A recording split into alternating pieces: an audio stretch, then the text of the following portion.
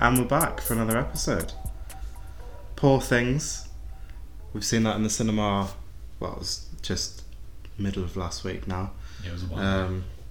But I've had some natural disasters, so... Yeah, Tris flooded his flat. So we've been delayed on releasing anything postponed. because he's been mopping up. Yeah. But and the flat downstairs. And the flat downstairs, yeah. Should we start with the book? I haven't read it. Oh, no, but we can talk a little bit about the book. I don't know as in the book. context about the book. I've done a little bit on the then. context.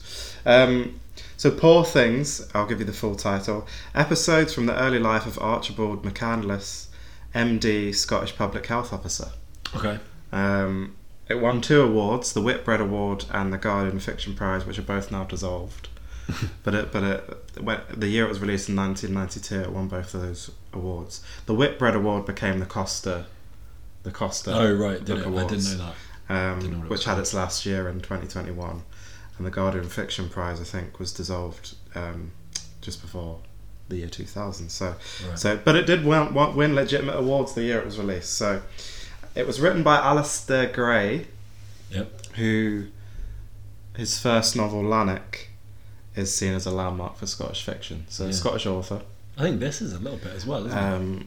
Yeah, so Lanark is realist and dystopian depictions of Glasgow, which is his home city, written over a period of 30 years. So that was released in 1981, and this Poor Things was released in 1992. And as in the film that we saw, the Poor Things was focusing on Bella Baxter, but the book's written kind of in the view of her husband, who is called Archibald McCandless, and in the film Poor Things is called Max McCandless as well. Very similar plot as well. But funnily and strangely, the introduction of Poor Things hosts a critique of Glasgow City Council's treatment of its culture and heritage. Yeah, I mean, I feel like the whole novel is that a bit though, right? Yeah, it's supposed to be a critique of Glasgow and the treatment of its citizens. I don't know. I mean, I haven't read this novel, so I don't know. But obviously, the major shift between the novel and the movie is that Glasgow is omitted. Yeah, the setting has changed completely. Do you respect that, or do you think what do you think about that? Because obviously, it's quite a big change. I don't understand the change because I haven't read the novel. I was speaking to somebody who was saying that Alasdair Grey was like a hugely political figure or individual. He was extremely pro Scottish independence, so I imagine he'd be pretty upset with the omission of Glasgow from his novel, because I think he'd see it as inherent to what he was writing about and what he was trying to get at with his writing.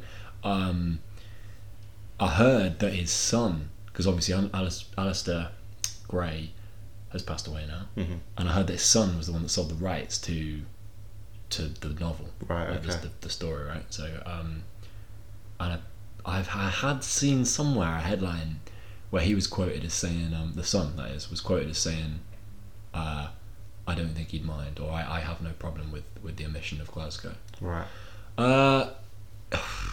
I think it's divided opinion a little bit. I think some people think it's a bit of an insult. I think. Or sort of kind of a whitewashing of his work. I mean, Scotland is completely omitted. That's the thing. Absolutely, yeah. But the bare bones of it, and that's not a pun. The bare bones of it are still there, I guess. The kind of Frankenstein-esque story about the creation of a monster. I think I definitely. The Doctor's you're relationship right. with her. You're right. The kind of. Because even in the book, she's referred to as Victoria before the accident or whatever as well. So there's definitely the plot's still similar in terms of the character. But I'm talking about the themes. Yeah. When I say it's Frankenstein-esque, I don't just mean the plot. I mean, because of course that is the big similarity, isn't it? Yeah. In just like with Dr. Frankenstein, Godwin creates, reanimates a body, creates essentially a monster, a kind of like abomination of science. and then the sort of story tracks the relationship that the Doctor has with that individual, or with the creation, and the creation with itself. And it's all a commentary on mankind, or in this case, womankind.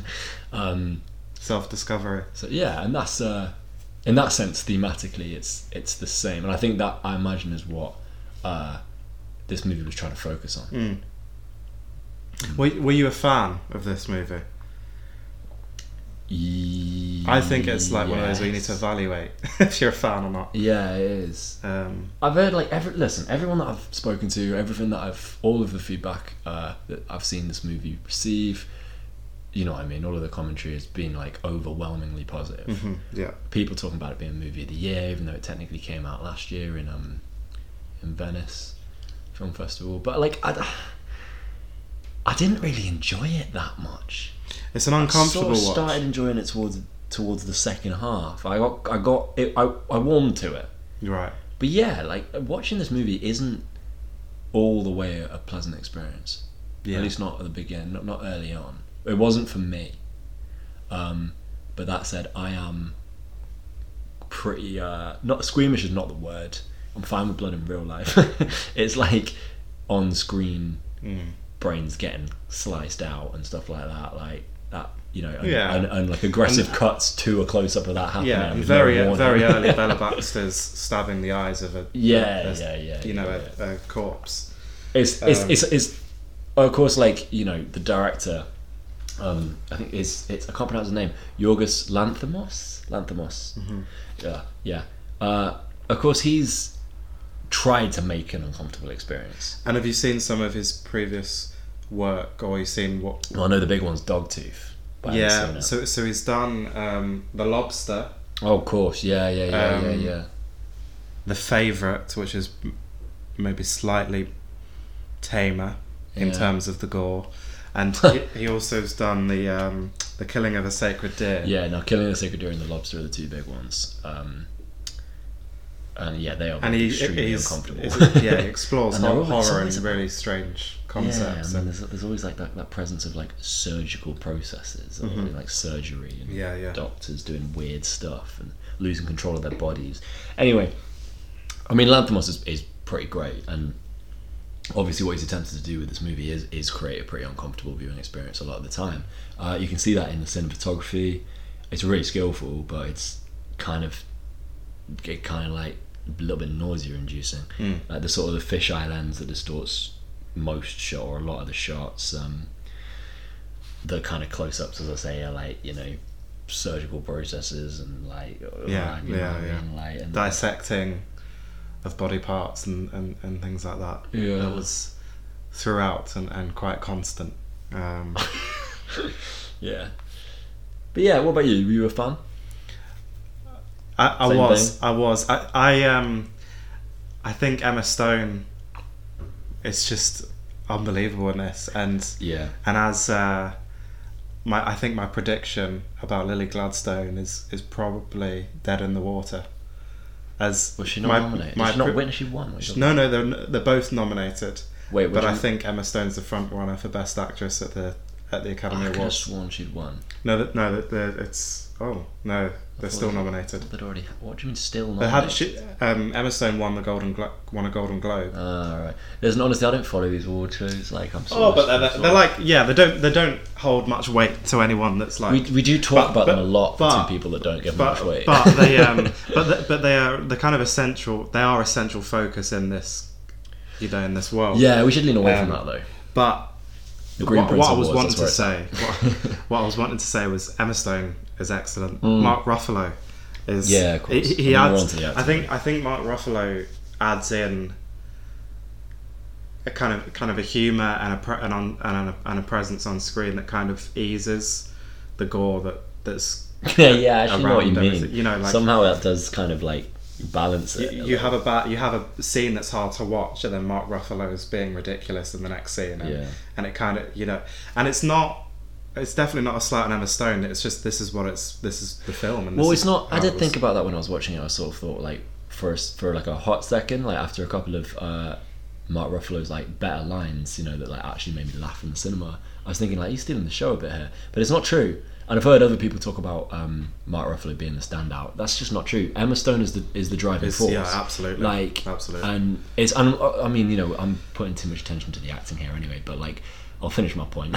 She's the driving force, and like it's her acting that develops Bella from like childlike and barely, you know, kind of blank slate, you know, to you know, without control of her limbs, to like this distinguished woman of science committed to bettering the world by the end.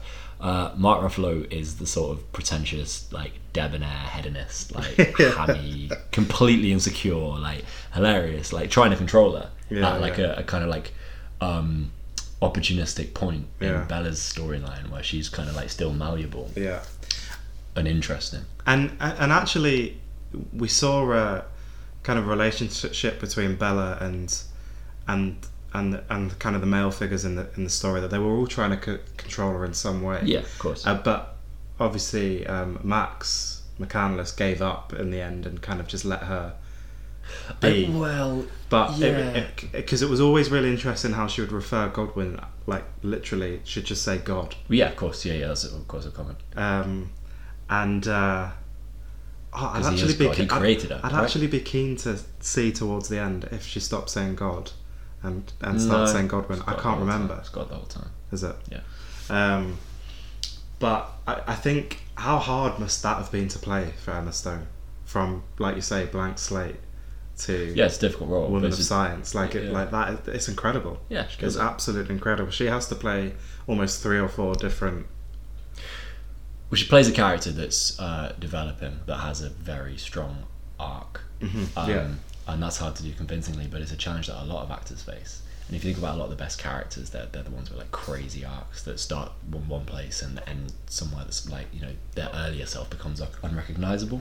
To do that in a short space of time isn't just a testament to the acting, but also the writing and and everything else about the movie, really. But yeah, she kills it. It's really good. Big fan of the acting, but I know we always give acting a lot of attention, and I honestly don't think it was the highlight. The whole movie's put together really well in that sense. Like it comes together really nicely. Like I've mentioned the cinematography briefly with like the fisheye lens, but also like the colours, the black and white scenes. And I don't know if you noticed that, but like most of the shots in Godwin's house and like Bella at home are black and white. Yeah. But as she goes out and like explores the world, I think it's like part 2 when she first goes to Lisbon. Yeah. You actually get an injection of colour. Yeah. And it's not just colour either, it's like kind of turned up a little bit. And what do you think because I'm sitting there watching that and going, wow, that's really cool how they've done it. Why I'm trying to work out like why it was done like that, in terms of, you know, starting off in black and white and then changing, you know, is it the coming of age, the self-discovery, the realization where everything's black and white at first, and then the injection of colour, is that a representation of Bella discovering new things? I think the easiest explanation is a representation of her opening her eyes to the world. I mean, it's kind of like a little bit on the nose, but like it's one of those things that you don't really think about, because the colour also does really set the tone. Like, and I wasn't really going, oh no, this is shot in colour now. Like, you know, I wasn't thinking about that at all. It was a bit like with Oppenheimer, or not like with Oppenheimer, I should say, because obviously that is to distinguish like the moment at the time that you're in. This is not. This sort of like the colour comes and goes, and it is just to set the mood. You know, it kind of the black and white makes for a kind of gothic effect, because it doesn't return to black and white. I honestly can't remember. It might do. I think you're right. What are the shots when it looks back to Godwin, Max, and the and basically the new project that they have. Yeah, that's in colour. I remember. That's in colour. What about when she returns at the end? Because I know that's mostly in colour as well. But what about when she gets locked up by the general Alfie? Does that return to black and white then? I can't remember. But this is sort of my point. Like the point, like it's not about, you know, if it's in black and white it means this, and if it's not about, or like does it come and go? Does it fade into colour forever? Like it isn't. It's sort of not the point. It's about, you can tell that the thought process behind it is setting a tone. Rather than like an emotional tone, that is, rather than trying to signify anything specific. I mean, that may be the case, but that's not what I took from it. And I think it's just another cool like cool little technique they've used that speaks to sort of like the overall movie, you know, how it all comes together. The whole like Art Nouveau design, the costumes that are kind of like extravagant and weird, and just like uncomfortable, gothic for sure. Kind of harkens back to the whole Frankenstein vibe as well. I mean, the whole movie's in a weird parallel universe. It's almost like got trams in the air. Yeah, it's almost like Frankenstein meets young adult. It was like, that's that's almost how it felt like it was. It was display, because there's just stark differences in theme, it seemed, and then they're just merged together. In theme? It's so like, if you take young adult and you take Frankenstein's monster and smush them together, that's kind of what this... I disagree. I don't think this is very YA at all. I think No? it's young adult. No. It's Frankenstein. It's the same tone. Yeah, it's the same but audience. there's this self-discovery through sex angle, and But that's not YA. well, I'd say that's pretty adult. well, yeah, okay, fair enough. And so actually, like, I guess leading us on to... YA, you think Hunger Games, and Katniss isn't out here. Well, but to be fair though, you also think, oh my god, Heartstopper and Sex Education. Yeah, I suppose you do. That is a kind of different branch of YA, but yeah, I suppose you do, yeah. Now, we've talked a lot about sex scenes, Oh, and sex scenes were probably half of this film.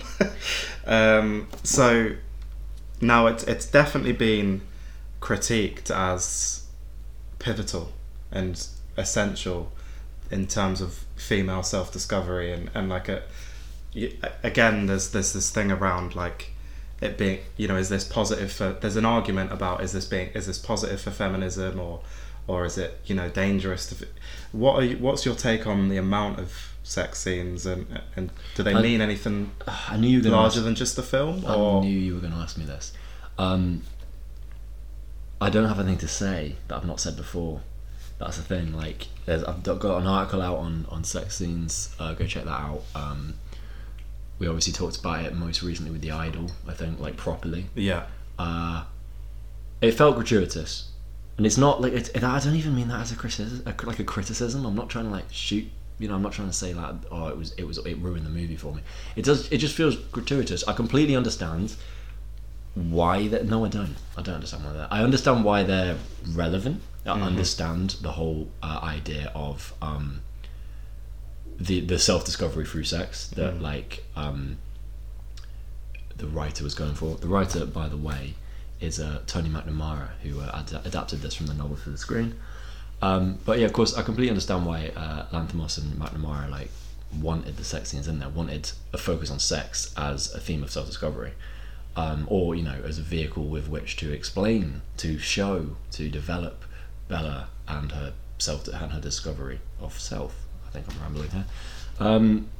All of that said, you know, like as a viewer, it feels gratuitous, and I'm sure there's someone out there. I'm sure there's plenty of people out there. I'm sure there's plenty of feminist argument out there that's going to tell me like, no, they're essential for this reason, and you take them out, you take this scene out, you take that shot out, and like the point that it ultimately makes will fall apart. You know, or like I'm missing something, or this is not me being like prudes, or anything like that. Like, but you know, you said it yourself. It's like almost half the movie. Yeah, like there's a ton. There's a ton. It's like that, or, you know, close-ups of people, like bodies getting cut apart, and it's kind of like a lot of the time I'm like, oh, that was sudden, and you don't get any warning or anything. And again, it's not meant to sound prudish, but like I don't fully understand the necessity. I don't understand why anyone would deem them as essential. I get the angle of explaining self-discovery through sex and showing that, but you don't have to have visual verging on the pornographic sex scenes quite so much to do that. Yeah, you knew what I was going to say. Everything. The other, when I was combining Frankenstein's monster with YA, the actual first thing that came to my mind was it's Frankenstein and Barbie. and then I was like, well, hang on, you know, it's not like Pretty in Pink and stuff like that, but it kind of is in places, and I landed on Frankenstein and young adult being like Heartstopper kind of young adult and Sex Education young adult, but like I did start with, it kind of feels like a mixture of Frankenstein and Barbie, And yeah, I think that's a really, really good point. Like, that's a really good point. It's like a darkened version of Barbie, isn't it? I mean, they're really, really similar movies, and it's kind of funny that they came out same year, or not quite, whenever you want to say this came out. Like, it's almost like a trend of this sort of autodidact's voyage of self-discovery to become a self-made woman. You know, like that's that's the theme of both of these movies, and both of them kind of use the same sort of like ideas and techniques. I mean, even down to the acting. We were talking a minute ago about Emma Stone like having to show a woman go from essentially a blank slate, like not in control of her limbs, to incredibly confident and self-aware. And I remember when we talked about Barbie, mentioning Margot Robbie's ability to move like a doll. Yeah, like there's even just down to the acting, like the way that the two central characters are played, Margot Robbie and Emma Stone, like their performances are kind of comparable. Obviously, the massive focus on set and costume design is another point. Like the cinematography, the very weird, unique world of Poor Things, matched with Barbie world, like in the sort of like the over saturized color and everything. And of course, as I've already said, the story of like women escaping situations of restraint, and like they start in constrained roles set for them by another. So Barbie is stereotypical Barbie in Barbie world, and like her relationship with Ken is a given. Is, while Bella is of course like trapped in the home by God because she's an experiment, and then she, both Barbie and Bella flee their situations and go on these kind of, I saw the term Odyssey somewhere when I was researching this. Then that's kind of it, isn't it? They go on these like voyages into the real world and have their completely like naive perspectives shifted and burnt out pretty violently at points in both senses, in both stories, and then they become these kind of like images of feminine self-discovery. And they're both set in distorted fantasy universes as well. But interestingly, Barbie's self-discovery isn't really through sex at all. No, there's almost no sex. There's obviously a lot of discussion of gender and a lot of focus on that, on inequality, etc. But it's not, her self-discovery is not through sex. Bella's is. So it does really feel like a dark inversion of Barbie. And actually, like, what there was this point in the self-discovery where pleasure and desire through sex became pleasure and desire through reading. When Bella's when she's trapped on the boat, and she meets two new people, and I think one of the characters is called Harry, and Mark Ruffalo, Bella's saying to Mark Ruffalo's character Duncan, we've made two new friends, we can have dinner. And he's saying, no, we can't, we need to do this, we need to go back to the room. And then like the character Harry says, what, is she not allowed friends? Or something along those lines. And then she makes these two friends who kind of show a different elements of the world. Harry actually shows her what poverty is like. And then Bella suddenly becomes this like just reader. She just starts reading, and she doesn't want reading replaces sex. And that sex doesn't come back. Well, it does, because it ends up in a Parisian whorehouse. Was that after the reading? Yes, her own so means of production, which of course is empowering in itself. And reframes sex work. Makes a comment on that, I think. But I think your point still stands, and you could actually mark that on like to a line that shifts to an actual specific line, and it's when she meets those friends, and the woman, whose name I have no idea, I don't think I ever knew what it was. She hasn't like had sex in 20 years or so. She hasn't been laid in 20 years. And Bella's like shocked. She's like, that's terrible. Awful for you. What on earth? Because she doesn't understand the concept of aging and like sexual desire changing and all this kind of stuff, or biology, I suppose. And this old lady's response is like, I'm far more concerned with what's in here, like with what's in my head now. And that's almost like the shift. That's the moment. So I think your point still stands. I mean, Tony McNamara has done an incredible job. Like, I don't know whether you can credit this entirely to the writing, but like the stages of progression that Bella goes through, how like believable, fluid, natural it is. You're really like, the arc is done so smoothly. like so skillfully. I think that's what makes this movie great, to be honest, is like the actual, but yet still quite clearly defined. Yeah. Marked. Marked, yeah. Like when Godwin's dying and she returns to presumably Glasgow. Well, it's London, and it's a weird, it's a weird fictional part of London in this one. When she returns to see him die, it's like again there was the final progression at that point, that whatever that journey was for her to get back to Godwin as he's dying. She is again a completely different character to the one maybe she was on the boat. Yeah, and there's very defined scenes almost where that's she's a different person or a new person or a more developed person. It was enjoyable. Would you sit down to review this again? Review it again? I mean, watch it again. Review. Well, we're supposed to be reviewing it now. What I mean is, would you now out the cinema? There it turns up on one of the many streaming services. Are you tempted to put it on? Because that doesn't mean it's bad, but I think it always gives an indication to like. You always put a lot more stock on a rewatch than I do. I don't tend to rewatch anything.